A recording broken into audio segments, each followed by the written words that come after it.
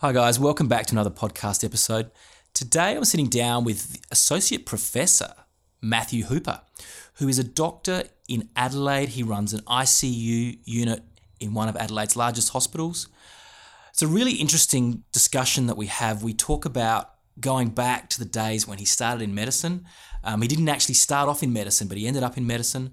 It's a really interesting story. I think that there'll be a lot that you'll learn from the discussion that we have today.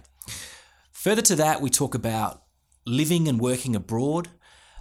We talk about moving interstate, finding your true love in a hospital.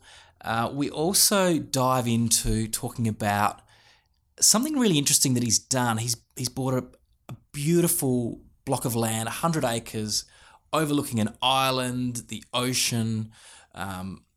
On the side of a hill, he's built this gorgeous modular house.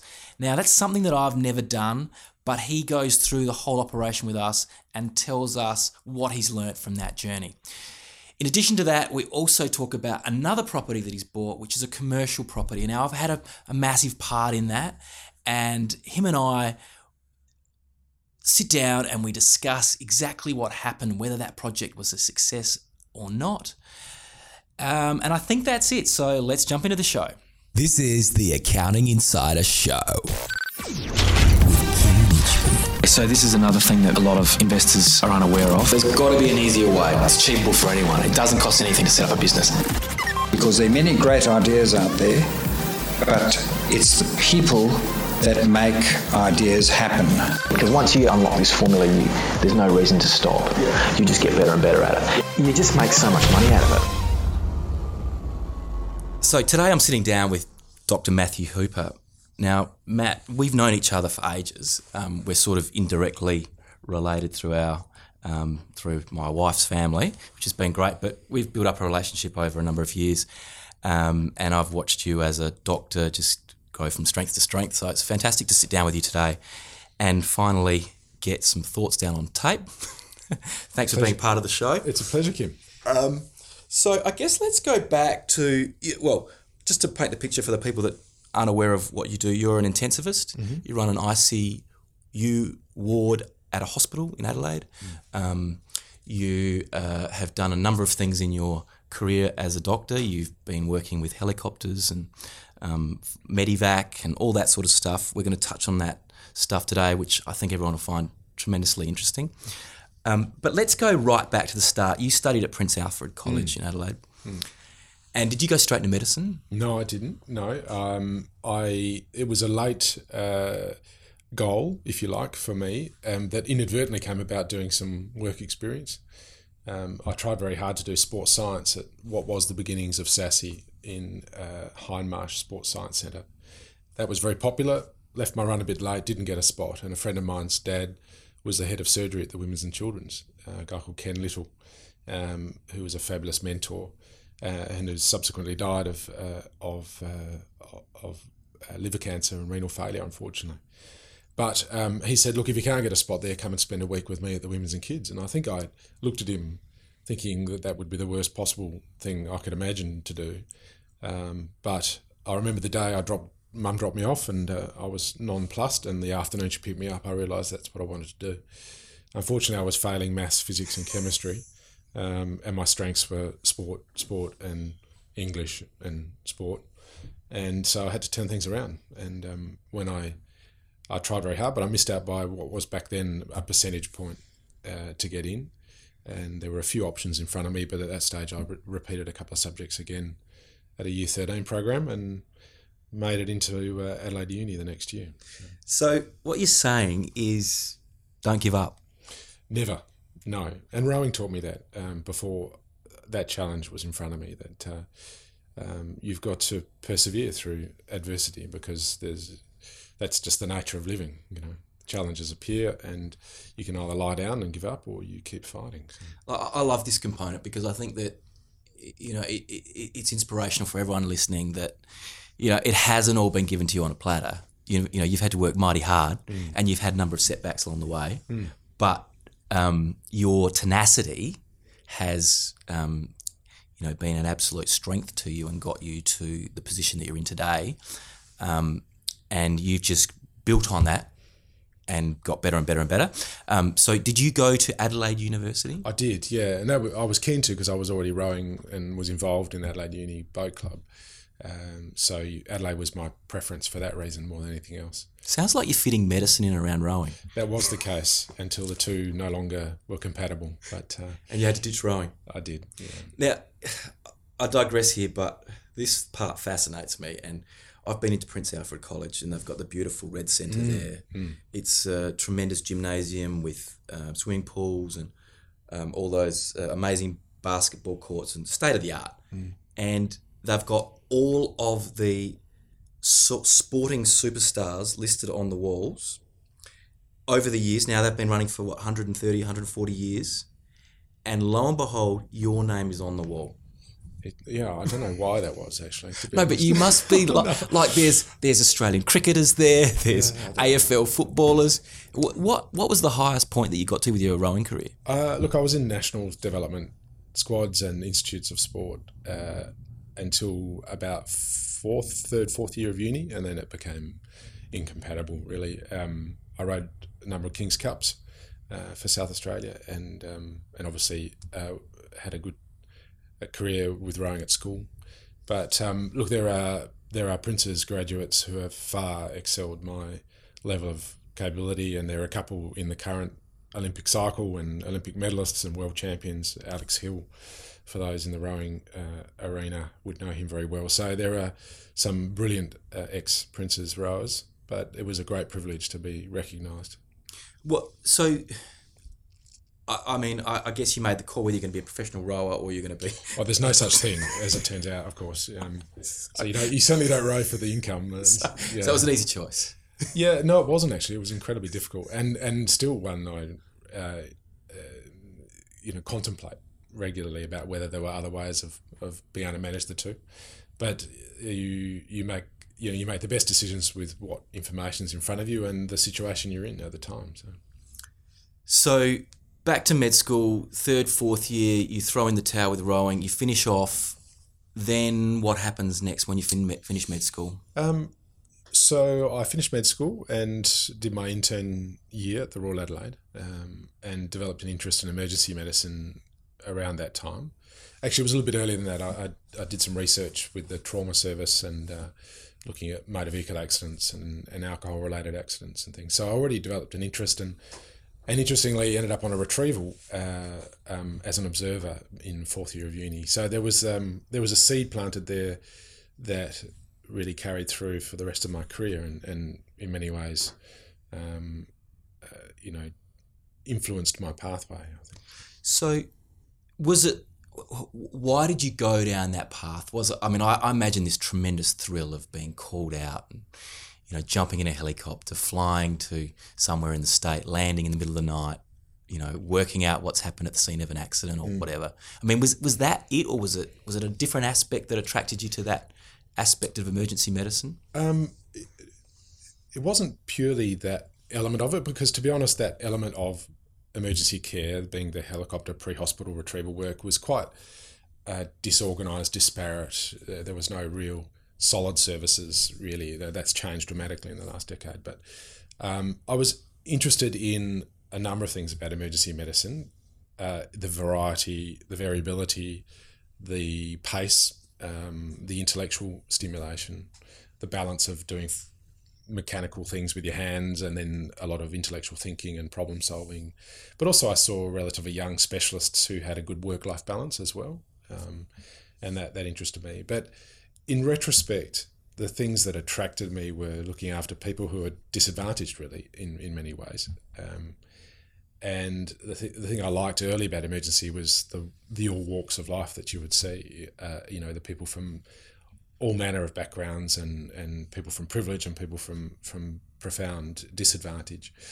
And the retrieval stuff that I do now, I think that's my biggest interest, is that by definition, everybody I meet is disadvantaged because they happen to be where they shouldn't be. They're in a country hospital in Port Lincoln and they're having a bad heart attack and they're in real trouble. Or they're stuck in a car at Mount Barker or whatever it is. They're disadvantaged because someone else has got those injuries or illness, turns up to a hospital like the New Royal Adelaide straight away, they're advantaged.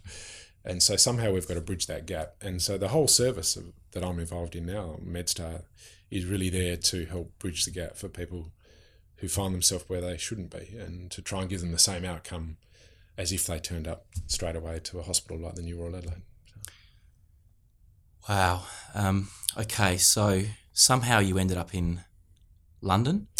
Yeah, so I left after my intern year and went to Perth, and the drive there was because emergency medicine was developing in a big way, particularly at Fremantle Hospital, and they just appointed a new professorial position, and they were doing a lot of education and had a lot of new consultants, and Perth looked like a bit of a fun place to go. So I packed up what little possessions I had and went to Perth. I didn't really know very many people, but made some great friends, got re-involved in rowing at a surfboat level with a lot of ex-King's Cup guys, and became the Western Australian Uncle Toby's crew. So we would spend every second weekend in East Coast, in Queensland, in Sydney and Burnie and all sorts of places, and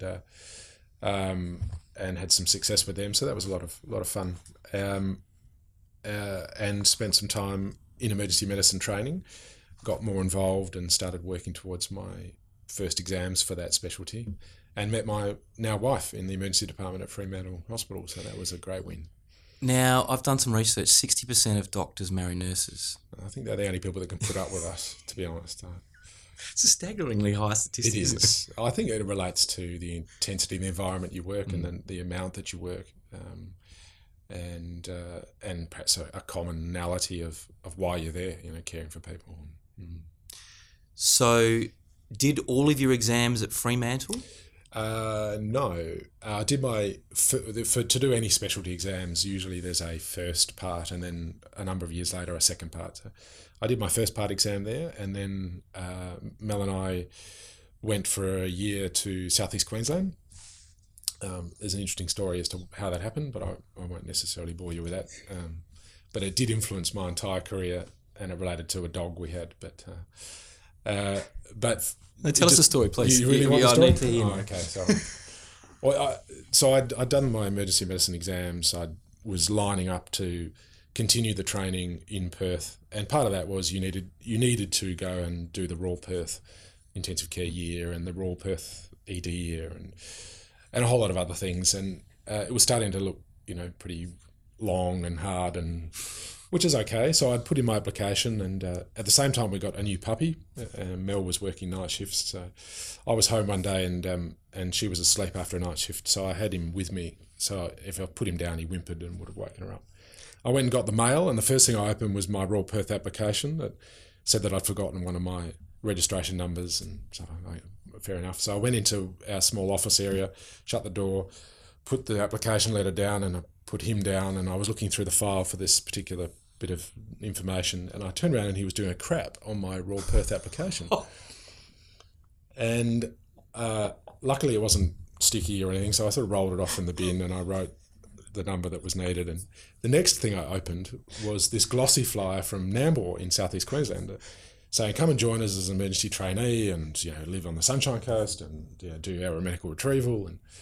And to her credit, when Mel woke up, I said, Murray did a shit on my Royal Perth application. She said, oh, that's interesting. And I said, and this arrived. She went, oh. I said, do you think it might be a sign? She said, I think it is. I said, do you think we should go to Nambour? She said, I think we should. This is divine intervention. Well, yeah, Murray. There you go. So we packed up and we went to Nambour for a year, and that was my first exposure to out-of-hospital emergency care in a real way. So the hospital emergency was running the aeromedical retrieval work. So I had a very busy year there. We had a year living on the beach in Sunshine Beach, and we had a lot of fun. I'd already lined up an exchange type program to go to London after that. So we then left Queensland and went to London, and I started off in emergency at St Mary's in London, and then became a paediatric intensive care fellow in St Mary's, and then that led to doing some paediatric retrieval work by road around London, and looking after very sick kids with meningococcal disease was their specialist area. So I learned a lot about critically ill kids, and at the same time applied for and got a role with the London helicopter service, or HEMS, which is now London Air Ambulance Service. Can I just stop you for a moment, please? Were you worried about catching meningococcal? No, because we saw so much of it, and if we felt we'd had a really significant exposure, there was an ability to take some prophylactic antibiotics. But it's important to remember that if you went and swabbed 100 people's noses, you would find the meningococcal bacteria not infrequently in people. But for some reason, it becomes pathological at certain times in certain people, and their response can vary, anything from relatively mild disease to obviously life-ending disease very rapidly. So it's a horrendous disease, and immunisation is making an impact, but not entirely, because there are different strains of the bacteria as well. Okay, so you move into air retrieval. Yeah, so London was pure trauma service for the City of London, which is up to about 12 million people at any one time. And the helicopter service manages really just the Greater London area, so within the M25.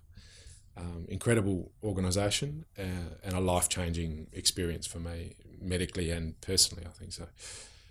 I saw a system could affect an outcome simply because of how it was structured and designed.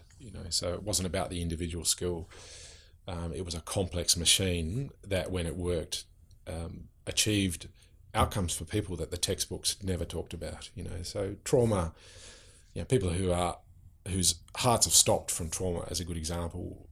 Universally, my teaching was they all died. There was no surviving when this had happened, and yet I regularly saw people who defied the textbooks, and it was simply because we were able to get to them so fast with such a high level of care and do such invasive, potentially, intervention that reversed what was happening for them very quickly, and they could achieve an outcome, and live. So it was a great service, and I learned a lot about human factors at the time. They were also way ahead of the game in terms of what made teams work in high acuity, high consequence environments. How you literally drop from the sky and put a team together of people you've never met before to achieve an outcome for something or someone. So it was great. Now, you've told me one story where you landed a helicopter on, was it London Bridge? Possibly, yeah. Can you remember that story? No. Yeah, was it a French tourist that they would look the wrong way? I think so. Yeah. I think that, you told me that you'd had an amazing time in London. This was after you, pretty soon after you got back, and you said, you'll never believe it, but we landed a chopper on a bridge. Yeah. They shut the bridge down. We worked on the patient. Yeah. So it was a French tourist who was looking the wrong way. So they're common. They all get off the Eurostar, look the wrong way and step in front of a bus. That was there were commonalities, people falling off or jumping off platforms in the underground was a daily occurrence. That was suicide? Mostly, not always. Yeah, okay, sometimes. Mostly. People falling from buildings. A lot of violent crime, knife crime, gun crime, motor vehicle accidents, motorcycle accidents, cycling accidents, pedestrians. So drownings. But incredible service that if you want to know more about them, there's a lot of good social media and a good website. They're a charitable organisation in part, as well as being involved with the NHS, and they do incredible work that has influenced that type of work around the world, and mostly because a lot of us that worked there have sort of spread out and taken some of the concepts and expanded on them and made them relevant to our areas of work like Australia. So if we fast forward today, and now you are running ICU unit with a number of patients, all high need, how do you deal with the pressure of all of that? I think you develop a cumulative reserve, if you like. That's not bottomless by any means, but you develop strategies to manage yourself in the environment, because at the end of the day, managing acute or highly unstable situations involves managing yourself first and foremost, managing the environment if you can, and then managing the patient, and then managing the people around you. So you develop ways of managing those four elements of any high stress situation.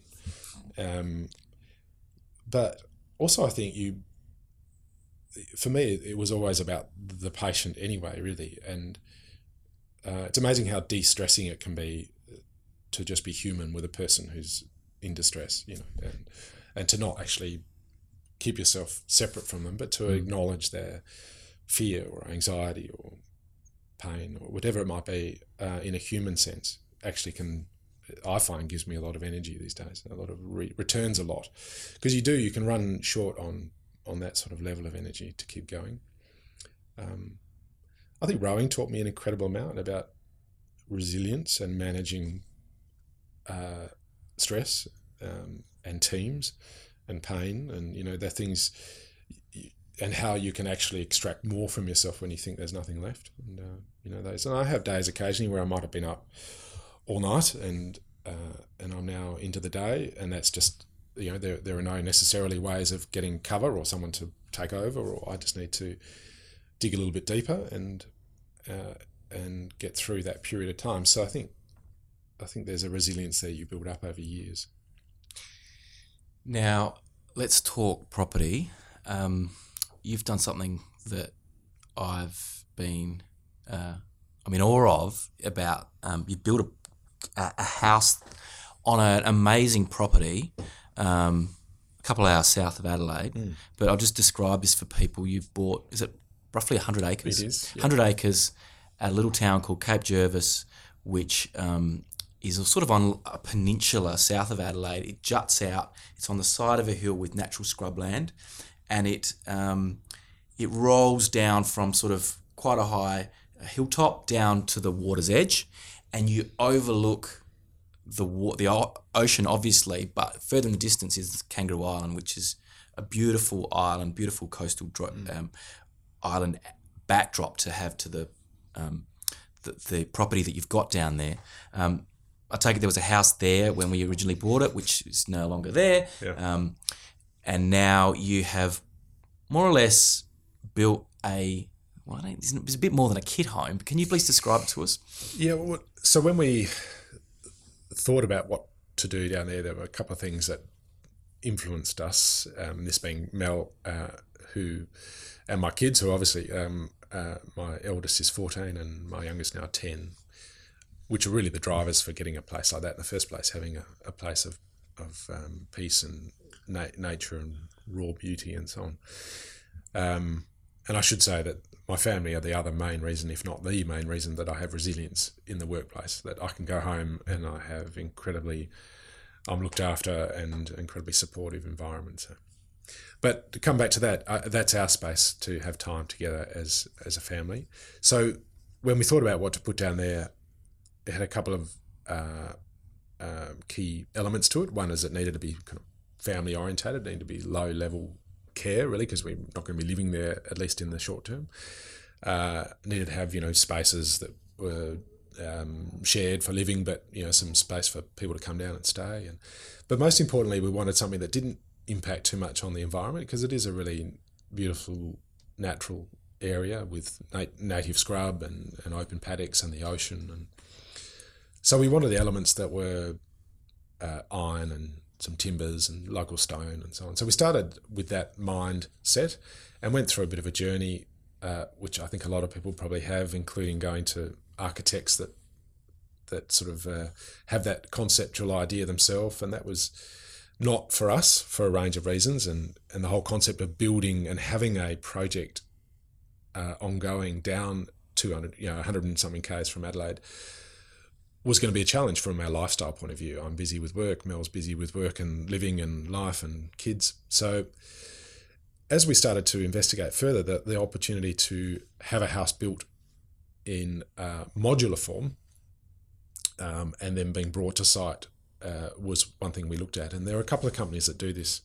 around Australia, and we chose Pre-Built in Victoria, who have done a lot of similar type projects and have put houses across the country, as it turns out, but mostly work in Victoria.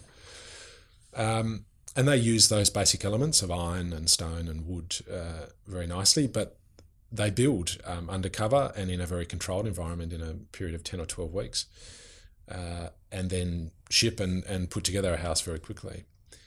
So that had a lot of attraction for us in terms of not having a project going on through winters and summers and having to be down there and meeting people, but being able to control that project peripherally, if you like, a bit, and and having it built off-site.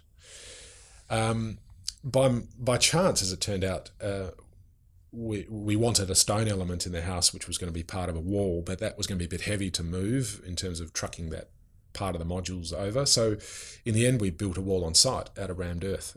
And so what we've ended up with is a rammed earth wall, which has really brought the natural element and grounded the building, and then 3 modules of timber, iron, and even some stone that have come and been attached to that wall. And they butt up against it. They do, yeah. And we've ended up with a great result that is not touched heavily on the environment. There's no slabs or anything like that. In fact, there's no concrete in the ground at all. No concrete piers? No, not for the house. They're on a mega anchor structure, which is just sort of some galvanised steel that's rammed into the earth. We've used local earth and stone and things for the rammed earth wall, and some beautiful recycled timbers for the decks, and even a prefabricated cement water tank as a pool that's turned up on site as well. So a really interesting journey, and I think if you look at what our aim was at the beginning, we've really achieved the most of what we were after. It's a hell of a result, really, isn't it? It because is, yeah. With that rammed earth wall, you've really introduced that earthy, rustic feel to the place, haven't you? Mm. And it's solid, it's structural, it's not going anywhere. No, that's it. And again, with Mel's Western Australian heritage too, for those that know, particularly the south areas of Western Australia, rammed earth's a common construction method, particularly around Margaret River area and Yallingup. So it was very familiar for us, and we've got a really good result with it. There have been some challenges about how we went about it. It would have been easier just to have the whole house prefabricated and planted from an engineering point of view and a whole range of things. But the result we've got architecturally, I think, is fantastic. Having the company in Melbourne is a little challenging, and getting a few things sorted after installation has been a little bit challenging. Yeah, if they forget one part, you got to send a truck over. Yeah, I've had that we've had a couple of things that still need to be fixed up that are just dragging a bit because of the distance and getting someone over. But I think if you did see it, you'd be surprised if someone said this is a modular build. So, would you use them again? For that type of project, yeah, I would. And in fact, we've got a fantastic landscaper who's been assisting us with some of the decking, who's about to embark on a building process himself, who I think has come to that conclusion that it might have been better to consider a prefabricated construction method. So. And you haven't had it valued yet, so... No, not since we bought the property. It would be interesting to see how that goes, but it's really lifestyle, so values are relevant. Yes, I think so. I think... Except I think, this is an area that's an hour and 15 minutes from Adelaide, with increasing infrastructure, in terms of transport in the south. I think the Fleurieu has been under-recognised, the Fleurieu Peninsula in South Australia, in terms of its lifestyle value. But maybe in a world that's increasingly crazy, people will search out for what we've achieved, which is an element of peace and natural beauty and silence and solace, and the fact the ocean abuts to the bush and the paddocks is what really makes it, I think. So it's an amazing achievement. Who knows in terms of the long-term value? It was always a long-term project in terms of us spending more time there and so forth, and remains another few years away before we've probably finished all the bits and pieces we want to do there. It's amazing. I've seen the photos on Facebook. It looks nothing short of amazing. Can't wait to get down there and check it out. Can't wait to have you there. Yeah. But it looks, it's a credit to you what you've done there. Now, can we just turn to the other property which I've had a significant amount of input into? This is the commercial property that was a bit of a team effort between yourself and myself. If we just go back to... I think I was on the bench in that team, actually. I think you were on the field for the vast majority of it. So if we wind the clock back to almost, I think it was this time last year, you and I had a number of conversations about properties, and we realised that was the way that you wanted to go.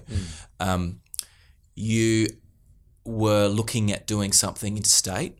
and then you'd sort of sent through some ideas about how that might look and who you might use to help you do that sort of transaction, because obviously you're based here and you're going to need someone on the ground over there to do it.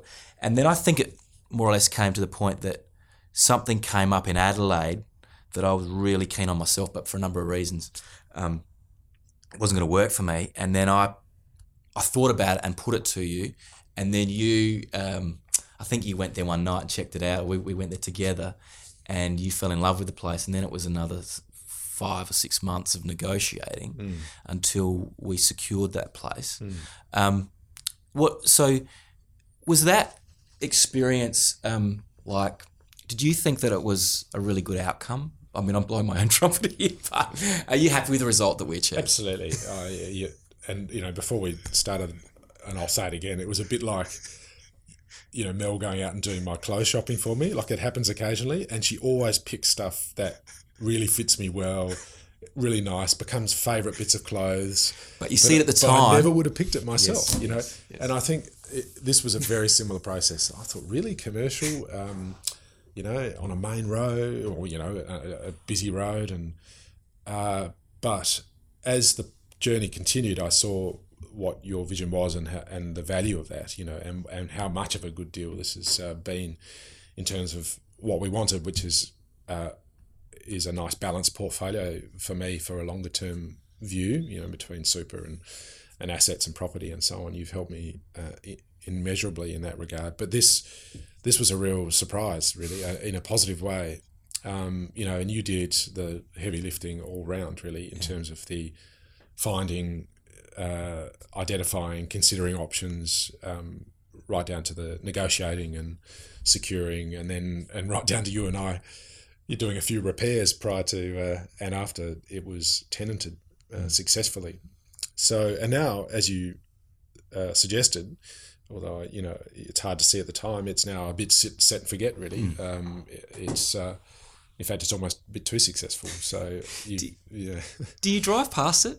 I whenever I get an opportunity to, I will. Yeah, and because it looks great, and it was, as you well know, it was very run down and not really presented well, and like that deal was one of those deals that every way you turned, it just got better and better.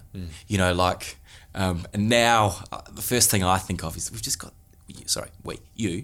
I talk collectively as if it's my property and I've got nothing to do with it. And I think that's as a segue to why it was so good. I think you do. I think you treated that whole process as though it was your own, and the success therefore is evident. I did everything as though it was mine, but it was.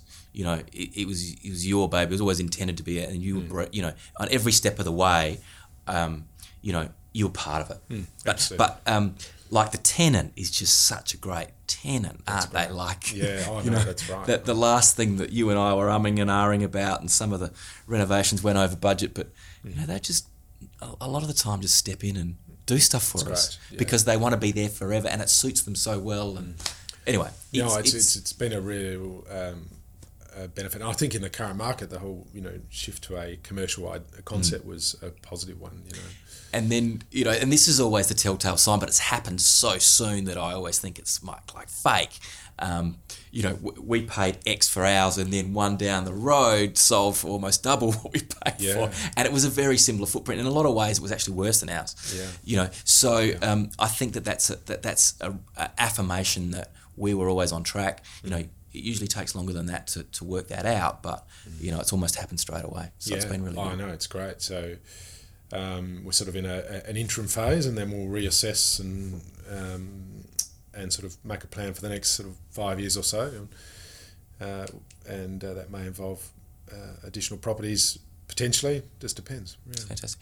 All right. Well, thank you, Matthew, for spending time with me today. Thanks for taking time out of your really busy schedule to squeeze me in. I've thoroughly enjoyed catching up with you today, and pleasure. I hope that everyone enjoys listening to what we've talked about today. Thanks. Pleasure, Kim.